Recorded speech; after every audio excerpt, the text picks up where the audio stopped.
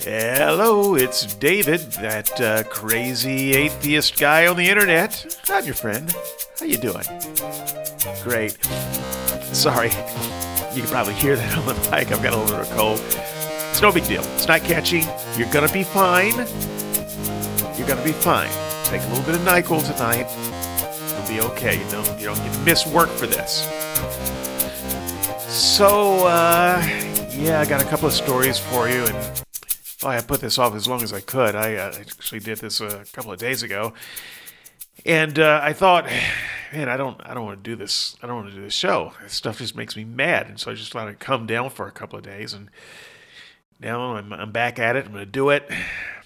Let's get to it. Only got a couple of stories. Only take about 15 minutes. Hey, you can stop by BSC Weekly at bscweekly.com, or you can email me bscweekly@gmail.com. I'll chat with you. Why not? We're all friends here. So, good morning, kids. It's time for school. Please open your textbooks to CBN. It's the chapter illustrating why Christians shouldn't be allowed to be teachers. Here's the headline. Utah teacher fired after telling class homosexuality is wrong. Okay, so before diving into this story, let me just point out that the headline is prejudicial and misleading.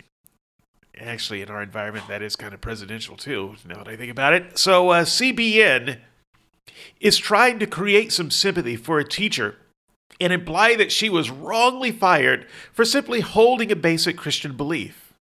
And if that's the impression that you got from the headline, then they were successful. And they know that most people are never going to make it past the first headline.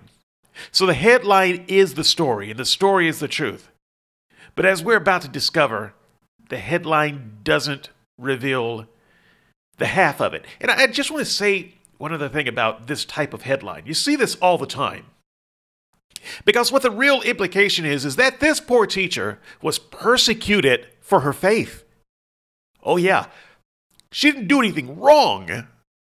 She just held some basic Christian beliefs. These are beliefs that Christians have had for hundreds of years, a couple of thousand years.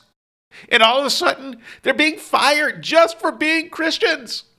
That's the idea behind this kind of headline. Bullshit. Wait a minute, can I say that? Oh, yeah, it's my show. Bullshit! Here's the story. A substitute teacher at a Utah elementary school was fired after she allegedly told the 5th grade student in her classroom that homosexuality was a sin during a pre-Thanksgiving classroom lesson centered around students expressing why they were thankful. CBN continues the fiction from the headline by saying that the incident was alleged. Did you catch that in the reading? That it was alleged? I wonder why they would put that in the first paragraph. That lie is, of course, put to the torch in the next paragraph. That acknowledges that the school actually confirmed the incident. Also note that this was a 5th grade class. These were pre-adolescents. Why would someone be talking about sin to these kids at all? These people believe that it is appropriate to share their religious convictions to anyone, anywhere, under any circumstance where they can get a captive audience. Also, you just have to think. This teacher in her mind is thinking this 11-year-old is going to go to hell. This 11-year-old is going to burn in hell if she doesn't do something to save this kid's soul. Okay, all right. The story continues. The Salt Lake Tribune reports the students at Deerfield Elementary School in Cedar Hills, Utah. She launched into an angry anti-homosexual rant when an 11-year-old student expressed that he was thankful he was going to be adopted by his two fathers. The school confirmed the incident in a statement to ABC News on Sunday. Okay, now that we're getting down into the part where people stop reading, the story adds the detail that the teacher launched into an angry anti-homosexual rant. Also, bear in mind that the target of this rant was an 11-year-old boy. Now, what do we know about the emotional state of this boy? Well, just that he was in the process of being adopted, which means he needed to be adopted in the first place. That's the person that this teacher thought needed a taste of God's holy wrath. Are you kidding me? Are you kidding me? It gets worse. Back to the story, according to the students, the woman said, "Why on earth would you be happy about that?" And for the next 10 minutes, she lectured the 30 kids about her own views, how homosexuality is wrong, and how, two men living together is a sin. And she looked at the boy, too, and told him, "That's nothing to be thankful for." And the substitute continued to talk about homosexuality until 3 students left the classroom in order to tell the school principal. Oh boy. Wow, notice how the story has escalated from the impression that we got in the headline. It went from a teacher casually mentioning her opinion that homosexuality was wrong to the tirade being so bad and taking so long that 3 students had the opportunity to get up and go report the teacher to someone slightly less crazy than her. A boy in a fragile emotional state is about to be adopted and told by the teacher that he had nothing for which to be thankful. Sure, the kid was about to be adopted. That's a rarity for an 11-year-old boy. Okay, having been in adoption a little bit in my life, been on that side of things. We almost adopted a kid once, did some foster parenting, don't worry about it. I survived. So did the kid. 11-year-old boys don't get adopted. Okay, it's a big deal. But the teacher knew a higher truth. Yeah, I could just imagine her 10-minute sermon that she gave to this boy. It probably included saying something like the following. I'm sorry, I'm getting a little crude. Okay, it's nothing worse than what you hear on most playgrounds. The teacher may have said, "Don't you know your two daddies are? Don't you know what your two daddies are doing behind the locked door at night? Don't you know that one of your daddies is getting on top of the other daddy's bottom and pounding him like a cheap beefsteak in need of tenderization? Now how happy are you that you're about to be adopted, you degenerate little turd?"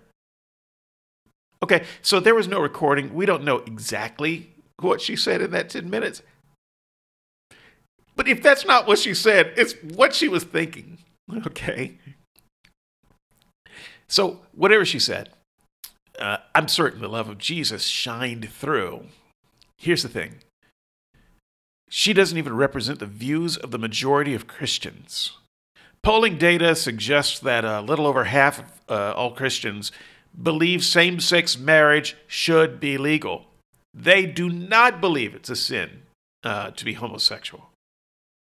This is just the view of a certain type of Trump-supporting fundy Christian.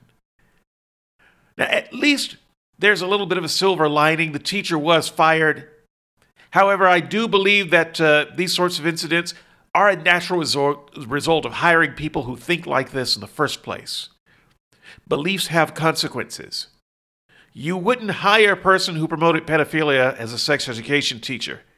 And yet we put young earth proponents in science classrooms. Beliefs have consequences. You're naturally putting a nut job, bigoted, homophobic, religious fundy in a classroom where real kids have to deal with these issues in real world circumstances is just asking for trouble. Now, I wonder what the liability would be if this practically unadoptable child was dropped by these would-be parents because they just wouldn't be able to handle the persecution. That is the goal, after all, of this type of Christian. They would rather the orphan boy remain orphaned rather than have a good home with two daddies. Batshit crazy. Headline number 2. Secrecy of confession must never be violated, Vatican says. Okay, this is from the Catholic Standard. There's a link in the blog. I suggest you read the whole article. I'm not reading anywhere near all of the article. There's a lot of art. I can't take it. I can't read this thing aloud. I'll give you some highlights. In the light of a worrying negative prejudice against the Catholic Church, I'm sorry. I already can't get through this. All right, just hang on. Let me try again. In the light of a worrying negative prejudice against the Catholic Church, Pope Francis ordered the publication of a document affirming the absolute secrecy of everything said in confession and calling on priests to defend it at all cost, even at the cost of their lives. If only. All right, I almost can't go on from here. We're really only at the first paragraph. This document was released in the light of worrying negative prejudice. Are you kidding me? At this point, it's impossible to have unjustified negative prejudice of the Catholic Church in their handling of various scandals. And in case you were wondering, it's not just pedophile priests. There's more. We might get to it at some point. I don't know. Not in this one. But let me just tell you, there's more. There's more. I'm not going to say it gets worse, but it stays bad. Okay, so yeah, we might cover some of that later. Not right now, though. It's just hard to get past the idea that the Vatican is worried about negative prejudice. Listen, it's not prejudice. It's a real concern about the things you've been caught doing and that you continue to do in the name of your religion. Okay, I'm trying to get past this. They're actually trying to make us the bad guys because we are enabling, exhibiting prejudice against them. We're the ones overreacting to them raping everything in sight and covering it up. How dare we overreact to that? How dare we hold any negative prejudice as a result of that? Yeah, not only do we feel that policy on confessional secrecy is justified, they feel the need to defend it with their lives. Oh, how noble of them. Did you catch that? He wants the priests to defend the secrecy with their lives. Now, many of their victims have paid with their lives, but I'm actually not aware of any priest who've paid with their lives. Yet they want us to somehow picture the priests in the role of martyrs for Jesus, defending the sacred right. Okay, we got to move on. The need, this back to the article, the need for absolute secrecy of confession comes directly from revealed divine law and has its roots in the very nature of the sacrament, to the point that no exception whatsoever can be admitted. in the ecclesiastical sphere and even less in the civil one, a new Vatican document said. Yeah, so this paragraph sets up the most important thing to watch for in the article. If you go back and read it, you'll see it time and again. This is about the law of God as opposed to the law of men. The divine law is the only thing that Christians care about. Now, I know this is a Catholic article in particular, but all Christians think this way. The Bible tells them directly that they ought to obey God rather than man. The divine law supersedes secular law. Civil laws are the least important laws to these people. Back to the article.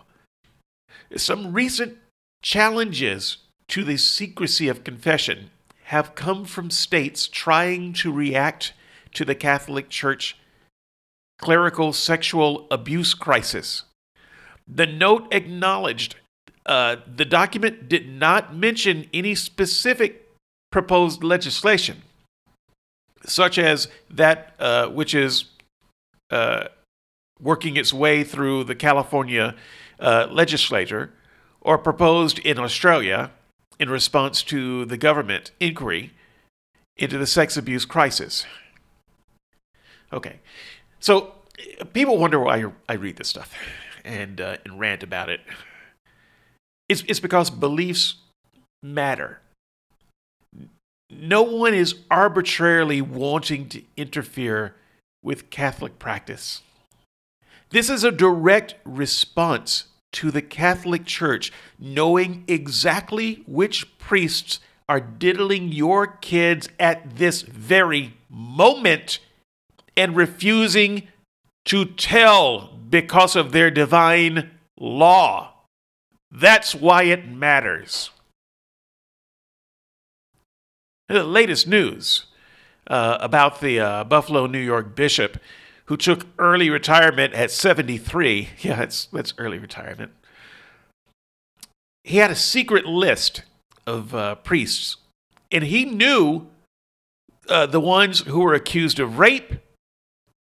They were still active in the church. This bishop was caught describing some of the priests as, quote, sick puppies, unquote. You know what he did about them? He took their secret confessions and moved on, because while child safety is optional, priest confessions should be guarded with one's life. You know what? It gets battier, shittier, crazier. Here's the article. The priest, in fact, comes to know of the sins of the penitent. Non ut homo sit ut Deus. Not as man, but as God. To the point that he simply does not know what was said in the confessional, because he did not listen as a man, but precisely in the name of God, the Vatican document said.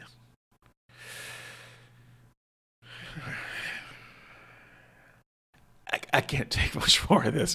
I'm bleeding out of my ears, and I swear I didn't have a tumor before I started this. So, okay, you see, the priest in the confessional is not really a man listening to the confession of a man. He's not merely a human representative of God. He's transformed into an agent of God who hears with different, non-human ears. He listens not as a man, but as God. Tell me, how exactly does God listen? How do they presume to know that? Now, their argument goes along the lines that God gave Peter, and therefore somehow all priests, go figure that one, the ability and responsibility to forgive sins on this earth. In order for them to forgive the sins, they must hear the confession of those sins. And in order for people to feel comfortable making those confessions, there has to be absolute secrecy. Well, that seems to be a rather convenient deal for those who want to unburden themselves of their terrible crimes that, might otherwise weigh heavily on their consciences. I mean, just think about it. What this offers criminals have a place they can go and make a detailed confession to a responsible human being and not only have their secret kept, but receive absolution of all wrongdoing. It's often said by Christians that atheists are just denying God so that they can go on sinning, and that couldn't be further from the truth. If what we wanted to do was go on sinning with impunity, we'd become Catholics. Catholics have our back. Pedophiles, they've got your back. Rapists, other abusers, they have your back. Burglars, drug traffickers, embezzlers, tax evaders, whatever floats your freak, Catholic Church has your back. And to hell with the civil law. There's not a man in that booth. That is God incarnate. And he has forgiven you, and no one else need to be involved. Any human priest, the human priest in that booth, he doesn't even hear what you're saying. And to the extent that he does, he forgets it because it wasn't meant for his ears in the first place, but God's. You can't subpoena God, now can you? Yeah, this is how they think. And this is how they act. And this is how they cover up how they act. This stuff is dangerously batshit crazy. And it's time for people of good conscience to stop ignoring it and start calling it out for what it is. I'm out.